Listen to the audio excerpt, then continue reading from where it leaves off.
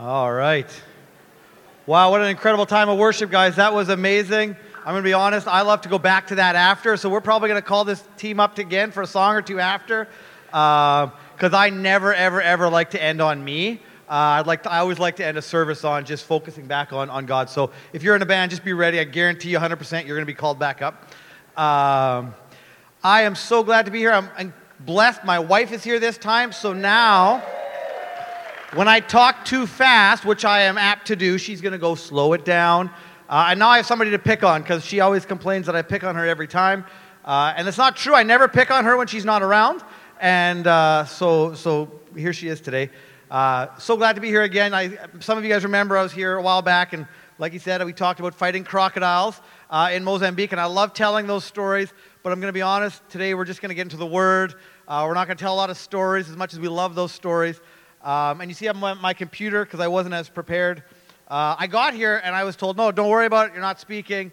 And then they were like, well, were you up for it? And I'm like, I am always up. You know, the Bible says, always be prepared to give an answer for the hope that you have in Christ Jesus our Lord. And so I am prepared to give an answer for the hope that I have, and I will do my very best. So I guess I should introduce myself a little bit. Rick, Heather, I've got 2 adopted kids out of Mozambique. I arrived here on Tuesday. I'm leaving on Tuesday. I help to lead a church in Canada that's looking into 412, and I just love everything I see when I come out here. I told our church back home, I said, it looks like what I read in the Bible. And every time I get together, I do this often, I'll get together, you know, in our communities, we got all these different types of church. You know, you're Methodist or you're Baptist. We just have Mennonite or Mennonite or Mennonite or Mennonite or Mennonite. I'm not joking. It's Bergtaler Mennonite, Elam Mennonite, Gortitzer Mennonite, Evangelical Mennonite, and Graceway Mennonite. And then there's us weirdos. We're the Abundant Life Fellowship, who we were known as the crazy church there for a while because we dance and we move. And yeah, it's crazy because we get together, and every time I ask all these pastors get together or leaders get together, I'm like, how come the church doesn't look like what we read in the Bible? And they're like, well, you got to understand, like you got to go deeper into the Word, and you realize it was all cultural. We didn't really have to do things. I mean, things have changed, and I always struggle with that growing up and growing up in the church, and it really feels sometimes when I get here, it feels like home, if home was what I read like in the Bible. And so I want to encourage you guys in that. I think that's why people come from Colorado and California. And they say, man, it feels like we've looked around to see what church might look like, and it feels like the place. I'm so excited to be here. I did spend 8 years in Mozambique with my wife. We've adopted our 2 kids from there, and that's where I'm heading from here. So from Canada, I come here for a week, and then I head over into Mozambique for about 3 weeks to do some leadership training there with the guys that we work with, and so I'm super excited. Not going to get into that. It's not self-promotion day. So that's what I do, and then after that, I head back to Canada to the church that we help lead there. So I'm excited.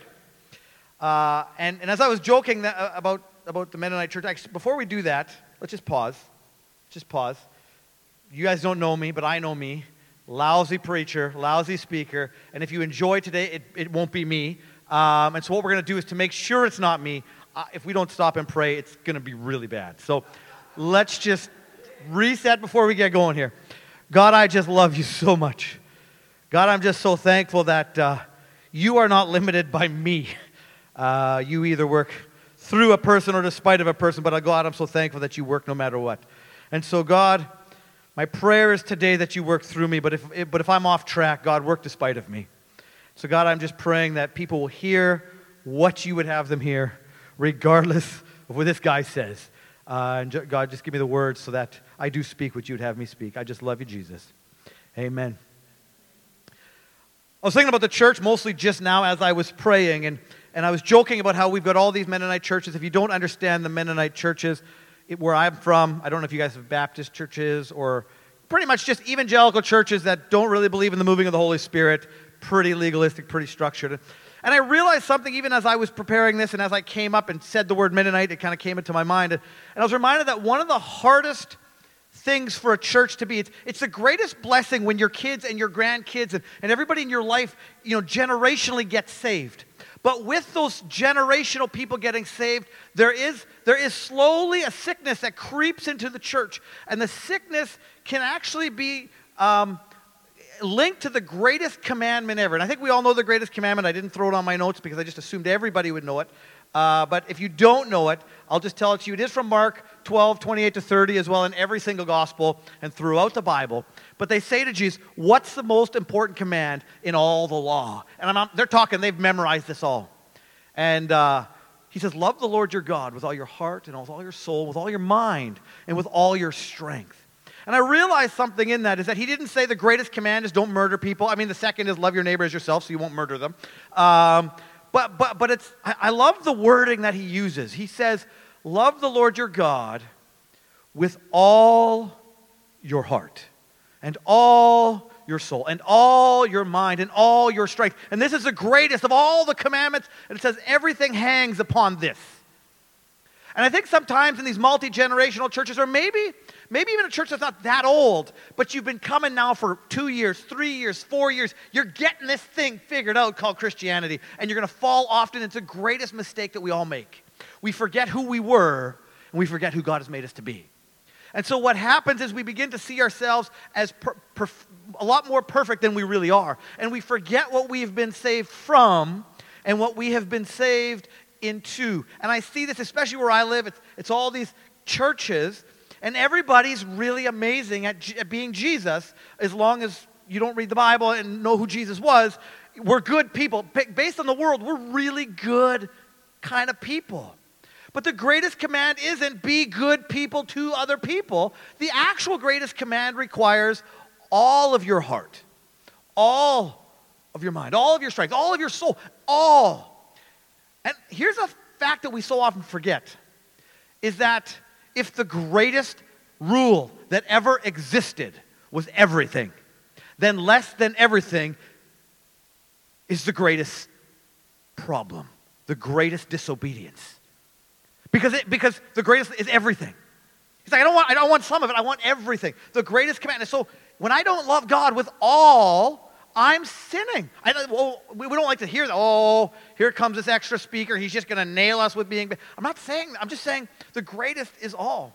And so today what I want to do is I want to remind us of who we were and then who God wants us to be. So it's a two-parter today, double blessing for you guys, two-parter. Who you were and who God wants you to be. Because what happens is when we forget who we were, we don't live who we were called to be. And so I was going through my Bible, and I loved it. I said to my wife, I'm going to slow down. I realize I'm talking fast already. I said to my wife, I said the first song that we had, I don't even remember the exact words because the way my brain works, it was a perfume of praise. A perfume of praise. A perfume of praise. And I looked at her and I said, hey, guess what the first verse that I'm reading today is? So the first verse that I'm reading today, or I guess it's the second now, is Luke chapter 7. Verse 41 to 43. And there was this, immoral woman who has just washed Jesus' feet with this expensive perfume. And the Pharisees, they don't like it. And Simon's upset. Everybody's upset that she would take this incredibly expensive perfume and she would wash his feet. And then Jesus answered him, Simon, I have something to tell you. Tell me, teacher, he said. 2 people owed money to a certain moneylender. One owed him 500 denarii and the other 50. Neither of them had the money to pay him back. So he forgave the debts of both. Now which one of them will love him more? Simon replied, I suppose the one who had the bigger debt forgiven. You judge correctly, Jesus said. And here's where my point was getting to. Where I come from, where everybody's been saved their whole lives, we do not love Jesus with all that we have because we failed to realize how much we need Jesus. We've gotten so comfortable in this, so comfortable in just being good in the name of Jesus. But that's not the whole story. And so I want to remind us today of really figuring out that if we don't see ourselves right, we don't see Jesus right. Like when you have a false view of yourself, when you look in the mirror, it creates a false view of who Jesus is. And I like analogies, I like pictures, that's just the way my brain works, I'm that creative kind. And sometimes we have this view of Jesus around the world, and you'll see it in other theologies and other doctrines and some of these great speakers around the world, and it's this idea that we have a firefighter Jesus. Now I'm going to explain that because the picture without an explanation doesn't help anything. Firefighter Jesus is this. I made a oops. Left the stove on. I just made a bit of an oops in my life. But praise the Lord, the house is on fire, and Jesus is to the rescue. And so Jesus climbs up, and your house is on fire because you made a whoops, and he comes in, and he grabs you, and he saves you from the fire because he's the Savior. And he saves you, and you're, woo! And what happens when a firefighter saves you? Well, in your life, in your heart, nothing. You say, okay, I'll just be more careful on the stove next time, so I'll try not to be quite as bad, not so many oopses, and maybe I'll send a cake to the fire department, like, thanks, guys, you're pretty good. Because in this story, I'm the victim. With firefighter Jesus, I'm the victim of a tragedy. Something went wrong. Not my fault, but something, or maybe a little bit my fault. It was a slip up. And something went wrong, and Jesus came to save the day. So now that I got my ticket, hallelujah, I'm good to go. When you are the victim, Jesus is simply the Savior. But what if you're not the victim? What if firefighter Jesus is not who Jesus wants to be? Or what if it's not who the Bible says Jesus is? He's not firefighter Jesus to swoop in and save your day. As a matter of fact, I'm reminded that in the real picture of who we were and who Jesus is, we are not the victim. We're the abuser. We're the criminal. In the real story of Scripture, I'm not the good guy who made a whoops putting the stove on too long. You look at Romans chapter 3. Romans chapter 3, 10 to 12. It says, as it is written, there is no one righteous, not even one. Now, the word righteous means to do for right living. So it's not just like when you're born into sin because you're born not obeying the greatest command. You're born already not loving God with all your heart and soul and mind and strength. Nobody's born loving God with heart and soul and mind. There's just no way you can look at it. You're born into sin. You start sinning from the moment you choose not to. You can't love God. And so there's nobody who's right all the time. There's no one who's righteous, not even one. There's no one who understands. There's no one who truly seeks God. All have turned away. They have together become worthless. There is no one who does good, not even one. See, the problem is that we have diminished sin and we water down our salvation. We live in a world that literally, I hear these speakers, and I'm not trying to pick on people, but I have to. We have this idea that if you're just good, God, we talked about this the other day. God just loves you the way you are. God loves you the way you are. If you don't know God, I want to tell you something right now. God loves you. That's where the sentence ends. God loves you, period. God died because he doesn't want you the way you are. Like God loves you, and that's where the sentence ends. And I'm not saying that God doesn't love you the way you are, but the world has taken that phrase, which has truth to it. And they're like, whew, God loves me to be sinful. No. God loves you, period. But the way you are, that sucks. Sorry, I got to be careful. I don't know how the wording is here, so I got to be careful. I don't foot mouth. But God loves you. He doesn't want you the way you are. Like he wants you, but he wants something different for you. But it only happens when you realize that. And I love what Paul says in 1 Timothy 1:15 to 16. My wife is laughing at me. Okay, just as a Canadian thing, we say 1 Timothy. But so it's 1 Timothy 15 to 16 for all those who are truly saved and here, right? Here's a trustworthy saying that deserves full acceptance. Christ Jesus came into the world to save sinners. Not people who not whoopses, sinners, of whom I am the worst. But for that very reason I was shown mercy, so that in me, the worst of sinners, Christ Jesus might display his immense patience as an example for those who would believe in him, and receive eternal life. I want to just remind us of something. Sometimes we read this passage of Scripture and we're like, well, obviously Paul thought he was such a horrible sinner because he did this thing to Stephen. But I want to flip that on. I want to flip that. It doesn't actually say why he thought he was the greatest sinner. So I'm going to take a little bit of liberty. And remember, be careful, as Andrew would say, be careful how much liberty you take. But let's put that, why do you think he was the greatest sinner, in light of what he knew? The loving God. He loved himself. He persecuted the church. For a season, he probably thought he was right. He was the most educated of all the apostles. He even says, I was the greatest of the Pharisees. He thought he was doing right to a point, but he had to know he was wrong. And he chose himself, and he chose fulfilling his own thing above following God. Yeah, the thing of Stephen, that was bad. It was bad. But I really believe he realized in there that it was his love of self that caused him to persecute the church when he should have known better. And the reason I feel that way is because when he said, I prayed 3 times for the thorn in my flesh to go away, and I was told, no, it's going to stay there because you need to be humbled a little bit. We know already that Paul said his sin was pride. Because what is the greatest command? Love God with all, not love me with all my heart and soul, love God. And even the thorn in his side was linked to the idea that he had to recognize that God's grace was sufficient for him. And so I want to give you a different analogy, something a little bit different than firefighter Jesus. I want to give you a different story, slow it down, okay, a different story of, I call it electric chair Jesus.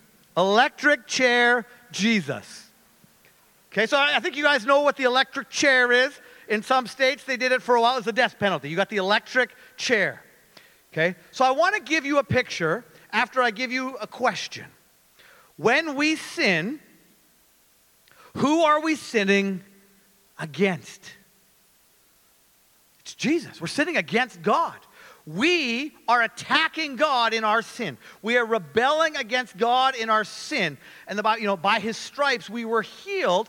What he's saying is we need to see ourselves not as the victim with food on the fire, but we need to see ourselves as the men who were crucifying the Savior. So instead I want to draw you a picture. Okay? This is who you were. You went out with a whip and beat somebody to an inch of their life. You went out and ripped the beard out of their face. You went out and put spikes in somebody's head with thorns. You went out till somebody was so beaten and bruised and battered they were not recognizable. That's you. And you didn't just do it to them. You did it to the ones they loved as well. The Bible says you've been found guilty. So let's move that picture a little bit forward. You've been judged, and you are guilty beyond a shadow of a doubt. And now you are sitting in that electric chair. And you are strapped in, and they say, they will look and see if the governor calls on time. Is the governor going to call on time?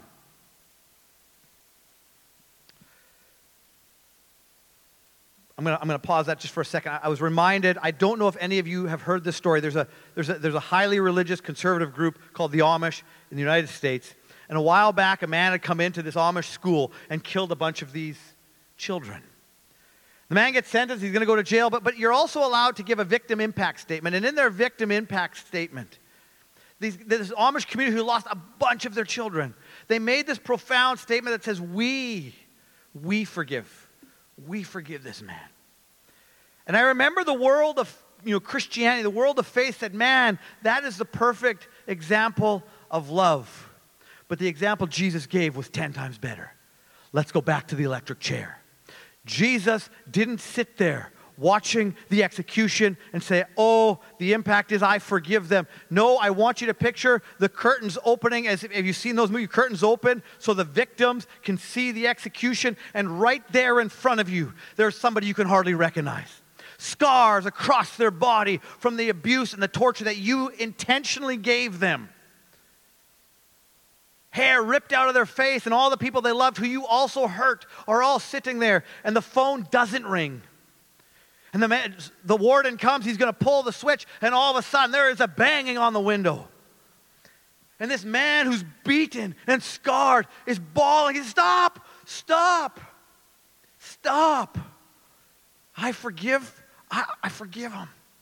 The warden says, that's not how it works.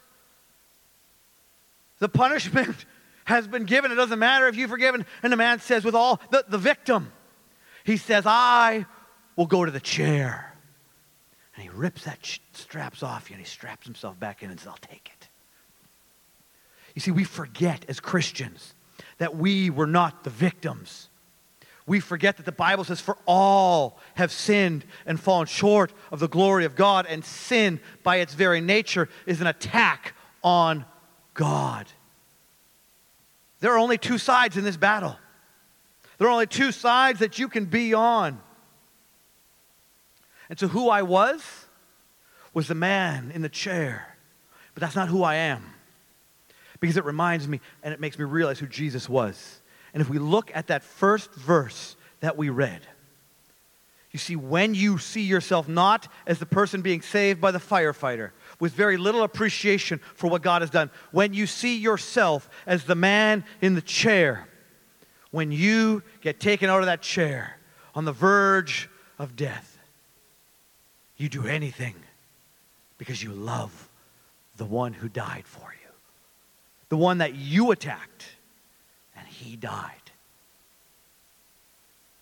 And so that's who I was. And when I recognized that, I said, wow. And this is why I say sometimes in the church we get complacent. We're like, I'm a pretty good guy. I got saved, 5 years ago. I'm pretty good. But you got to always, because you probably didn't realize what you were before you got saved. You're like, you bought into the firefighter. But I want to remind you today, like, do you really beat and torture someone and then have them go to the chair for you, or in this case, the Bible, go to the cross for you? And then you keep on doing the thing to the person that paid the price? No, when you recognize the great amount of forgiveness that you have, you will never be the same. You cannot, the Bible talks about you cannot keep sinning. You just can't keep doing it when when you realize what Jesus has done for you. And so I want to remind us today, no matter how long you've been in the church, or maybe you're a visitor and you're like, I don't really know Jesus. Or maybe you've attended another church for many years and you're like, man, I like this Josh Jen thing. They sing good, I like the idea that Jesus is still talking to me. The first thing you need to do is to remind yourself that we are only here because we were criminals and Jesus died. And here's the thing, I don't live in that shame. Somebody said, Rick, you got shame theology by saying stuff like, no, I don't. Praise the Lord, I'm not going to beat myself up for who I was because I'm going to live in who God made me to be. Because here's the beautiful thing about the story. Yeah, he did, he died so I can have life. But Jesus also died. This is a weird statement. You're going to have to kind of wrap your brains around this one. Jesus died so that I don't have to die an eternal death, but I can die a different death. Jesus' death lets me die in another way.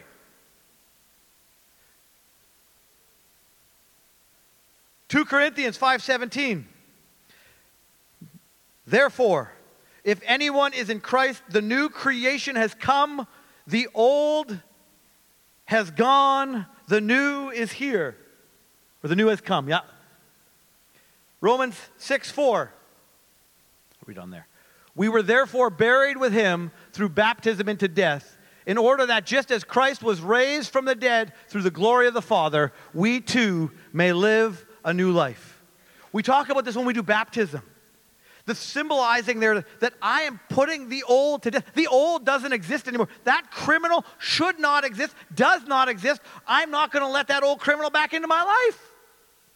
I don't have to feel ashamed of who I was because that guy died when Jesus went to the cross and I said, I'll take it. I'll take it, but then I will never be that again. 1 Peter 1:23. For you have been born again, not of perishable seed, but of imperishable, through the living and enduring Word of God. So again, I want to remind you, I actually have another illustration that I brought, and I wasn't sure I was going to use, but I'm going to use it anyways. Is it in there? There we go. I'm hungry. No, I brought an apple because I love illustrations. Please remember, an illustration only goes so far. The Word of God goes all the way. Don't take my illustrations if you can't take the Word of God, because you can take this the wrong way. Just being clear here. You got these preachers out there who only preach illustrations, like one verse and then just all illustrations. Don't listen to those guys. I at least had a couple more verses so you can listen to me a little bit more. I was reminded the other day that sometimes, especially if you've been in the church a long time, you're like, okay, here's the deal. I'm pretty good. This is a pretty good apple. It's not bad. I'll eat this. But the problem is that you put this out for a little while, it becomes a little bit rotten. See, when you think of yourself, again, this same illustration, you think of yourself as a pretty good person. Not pretty good. Yeah, okay. You just polish it up, put it in the fridge, make sure it lasts a little longer. I'm a good Christian. Make sure. But imagine, I did this at home. I let the apple rot. You got a bit of holes there and a bit. If you got a rotten apple, I want to tell you something. On a rotten apple, You can polish that thing as long as you want. You know what's going to happen to a rotten apple when you polish it? You're just going to smear it all over your pants, okay? So a rotten apple, you can't polish a rotten apple. The apple is rotten. That's what it is. Do you know when you get an apple like this, the moment this apple comes off the tree, it's already dying. Okay, so we put it in the fridge or we put it in cool, just to make it die slower, you know? But the reality is it is already dying. It is already on a path for death. And so as Christians, or maybe you're visiting and you've come to church your whole life and you're going, you know what, I'm pretty good. I've been polishing this apple for a long time. I haven't done anything really bad. I'm like in the fridge, you know? Well, it's a rotten apple. It's going to rot. It's going to decay. It's going to be gone. This thing, once it gets too rotten for me to eat, this thing is only good for one thing. It's only good when you bury it. This thing's only got value when I make a hole in the ground and I bury it and let it grow into something different. It's only value. It's only value when it begins to become rotten. It's to be buried. And so my challenge for you today is when you look at this story, when you see these illustrations, and specifically with these last 3 verses, are you living born again? Are you living a new creation? Or you keep trying to polish this old rotten apple? Because if you do it, you're trying to do it all on your own works. The guy who's always like, I got to be better, I got to be better, I got to be better. You can't be better. You're rotten. And there's no shame in saying you're rotten. Because the moment you recognize this apple's no good, the moment you recognize it's no good, the moment you take it and you dig that hole and you plant it in the ground, this apple begins to become something different. It becomes the tree that builds the orchard. See, God doesn't just want you to be the apple. He wants you to be the tree that produces fruit, that produces an orchard, that changes the world. But those things only happen when we are grounded in Jesus, when we put to death the old self. I was at one of the meetings the other day, and it struck me by one of the things that was said in this meeting was we need to remember to return, that we don't lose who we are as for the Josh Jenners. You know, do not lose who we are. See, that's what happens. Churches grow, we advance, or we're not new anymore. And when we're not new anymore, or you've been saved for 5 or 6 or 7 years, you actually sometimes fall into the greatest sin the Bible has. Not loving God with all. It's why the Bible says the lukewarm, be hot or cold, but lukewarm is disgusting. You see, we fall into that because we forgot what we were saved from, and we forgot what we were saved to. We were not saved to be better people. We were saved to be Jesus. We were saved to be like Jesus, to be a representation of who Jesus was. We were saved not to be Rick, but to be a representation of Jesus. So I can put Rick aside. Rick doesn't need any glory. Rick doesn't just need to be good enough. I just need to surrender to God. And when we get comfortable, we lose who we were. And I'm reminded of a song that we used to sing, and it's based on a verse. It says, relight the flame that once burned bright and clear. Return to me the joy of my salvation. And I look around, and even as we said, who are visitors here? And everyone's like, we're here. Like, there's only a few visitors. We're here. I want to ask you, do you still have the joy of your salvation? You see, so where do you find that joy of your salvation? Just to give you some hope here. The moment you go, wait a minute, bring yourself back, just for a second here, to that moment. That first moment when you were like, oh my word, I am rotten. That moment when in your head you truly felt like the man in the chair with Jesus banging on the window, in that moment when you first realized that the gift he gave you was everything. Never forget that. And as I look at the apostles, specifically Paul, and I love that. That's always been one of my very, very, very favorite verses. You know, here's a trustworthy saying that deserves full acceptance. Christ Jesus came into the world to save sinners, of whom I am the worst. Another one says, whom I am the chief, whom I'm the captain. I'm the king of sinners. And he's like, I am this. Like this is like I didn't deserve this. That's who but I am. And then he said, you got to be born again. You got to give it to Jesus. And I'm pretty confident today that there's probably somebody sitting here who's thinking themselves right now, ooh, We were talking about tithing the other day too. It was interesting. Talking about, and it was like I remember, there was a time I'm like, yeah, and I'd come to church, and you'll see me now even here, and I'm like, you guys are all like, woo, and I'm like, yeah, because our Mennonite culture doesn't do dancing, so I'm just, and I remember there was a moment in my life, and even just recently, I'm like, God, return to me the joy of my salvation. And again, I realized even lately in my life, the problem is I keep forgetting who I was, and then I become proud. Of who I am, except here's the problem. I become proud like the man who should be dead. This is supposed to be the Holy Spirit. It's not supposed to be who I am. This message, whether it's good or bad, hopefully you're taking something from it, but this is supposed to be the Holy Spirit, not me. And if you come, you're like, man, Rick, I love the message. Great, but that can't be me. The moment it becomes about me, the moment I think I'm polished, the moment I think that I'm perfect, is the moment that I lose sight, because I got to remind myself every time. And it's why our church jokes about this all the time. I get up there, I'm like, somebody said to me the other day, they brought their kid to church, and like, man, these guys pray like 6 times in a service. And I'm like, yeah, that's right, because we get up, and then we pray before we do the offering. And then I'm like, then we get up, and then I'm like, oh, I got to pray for the sick. And I'm like, well, wait a minute. Rick needs an extra special 5 minutes of prayer, because as soon as it becomes us, as soon as we become the focus, we become the victim. We become the one being rescued. Did Jesus rescue me? Yes, he did. He rescued me from a death of my own creation. After I beat him, wounded him, fought him, persecuted him. And then he said, all right, let's do this. And here's the beautiful thing. I want to speak one more thing. It's kind of not really with the message, but it is.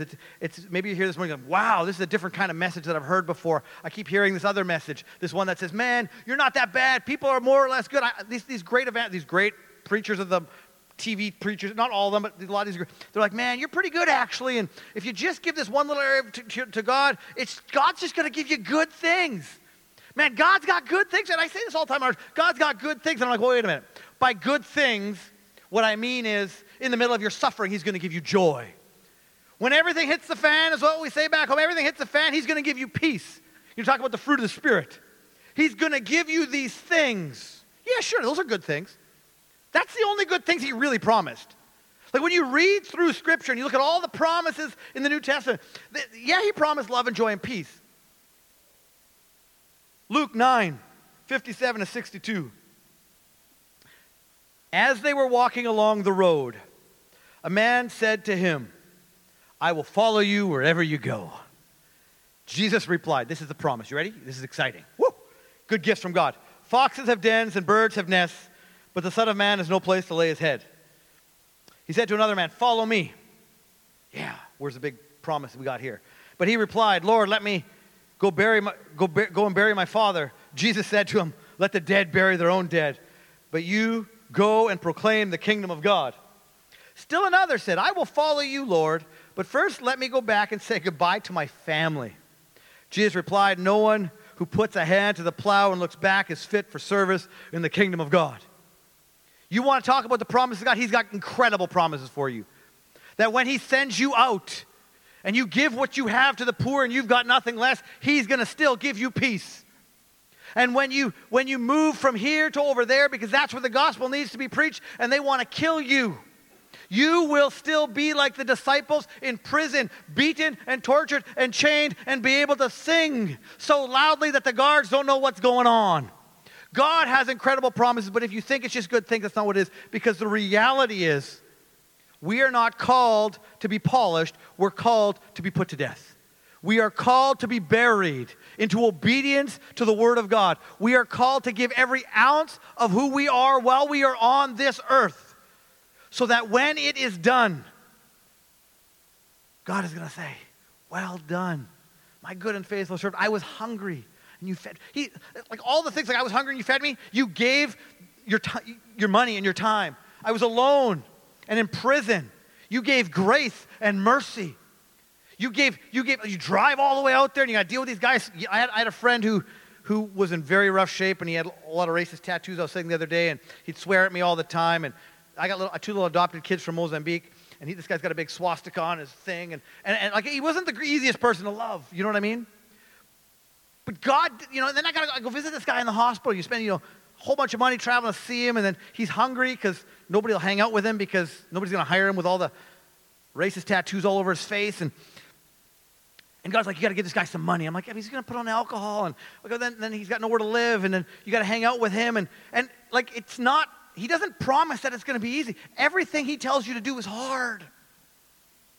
And I got good news, guys. If you don't know Jesus, today you can accept him as your Savior. Hallelujah, because I want to tell you something. I would give it all up again.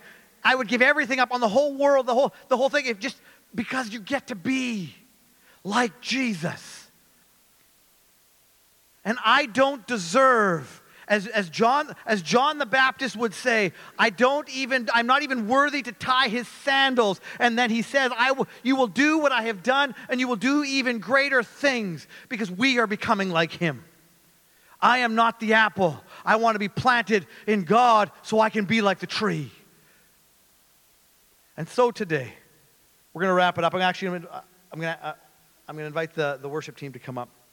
I got a couple questions for you. Maybe you're here today. I saw there wasn't a lot of visitors, so this might not apply, but I like to do this a whole bunch every now and again. Maybe you're here today and you've lived your whole life thinking all you had to do was go, you know what? I'm going to go to church. I'm going to find a good church. Makes me feel like, man, I'm close to God. But you've never actually recognize. The Bible says, repent. You got to recognize that you are the sinner. It's not just about being good. It's the recognition that you're rotten. Have you ever recognized your rottenness? And this not to go home and cry and feel bad, because guess what? When you're buried in God, you are no longer rotten. You are rooted. Right? When you get buried, when that apple gets buried, when this thing gets buried, it is no longer rotten. What happens? Little roots come out. It becomes rooted. And I don't want to be rooted. You can be ashamed if you're rotten. But plant yourself in God, that rot turns into rooted. So if you don't know Jesus as somebody who died because you deserved death and he took your place, I want you to know him today. Because as hard as I made it sound, you're like, oh my word, this is hard. There's no greater joy than knowing that you deserve something that somebody else did for you. And there's no greater peace knowing that no matter how hard life gets on this earth, God wants you to do something amazing for him. It's going to be hard. Nothing great comes easy. It's going to be hard. But you feel like you don't have purpose today. I'll tell you what. The purpose isn't getting rich. The purpose is to be like Jesus. And when you be like Jesus, you're going to see great things happen. So if that's you today, we're going to have a bit of time of worship and to pray. And I'm sure we've got some great guys here who can pray with you if you want to pray with somebody. But I also have a challenge for some of you who've slipped. By slipped, I don't mean you're doing bad things. I mean you've forgotten that this was a commitment of death. Like the commitment you made to Jesus in baptism, literally in baptism, which we read, that we get to be put to death. Like you made that commitment, repent and be baptized. And it says, again, that baptism is the being put to death like you were with Jesus. And the resurrection is that you don't have to be that person anymore. Maybe you've forgotten that your commitment to Christ was a commitment to death. He paid the big death. You just have to have an earthly death. This death of who you are to let Jesus reign in you and the Holy Spirit move. Maybe you've been coming to church and you've seen yourself slip. You've lost the joy of being with Jesus. You're a Christian, but it's just not there. The joy is gone. I want to challenge you, maybe the joy is gone because you stopped being rooted in God. And you started thinking that the tree was good because it was strong and it was good, and you just took the roots out of Jesus because now you were good enough. No tree survives outside of the roots. Not a single one. Take that tree out, it's dead. When we think we're big and strong and great, we've got it solved. The moment you remove your roots, because you're big enough, strong enough, and good enough, you start to die. So that's you today, and you've been coming to church for years, and you just realize, I want to tell you something. You can repent of that too. Say, man, Jesus, thank you. Because I don't want nobody to leave here ashamed. You don't have to leave here ashamed. Even if you did something stupid this morning, you don't have to leave here ashamed, because the moment you become rooted, God takes that from you. That's why he's in the chair. He's in that chair, and you're in this chair. Because he already took all that had to be shame and that guilt, and he took it upon himself for you. God, you are incredible. God, help me not to be proud, because pride is not loving you with all that I am. God, you know that sometimes I slip into pride. God, I need to repent. Maybe there's others who say prayer with me. I need to repent. God, I also fall into the great sin of not loving you with all, and I love you with 50%. I've become complacent in certain areas of my life. It can be complacent in serving, complacent in giving, complacent in loving, complacent in lack of compassion, complacent in lack of mercy. I've started to see other people's brokenness through my eyes, through earth's eyes, and not through Christ's eyes. God, I am sorry. Help me see everybody and every situation and every moment through your eyes.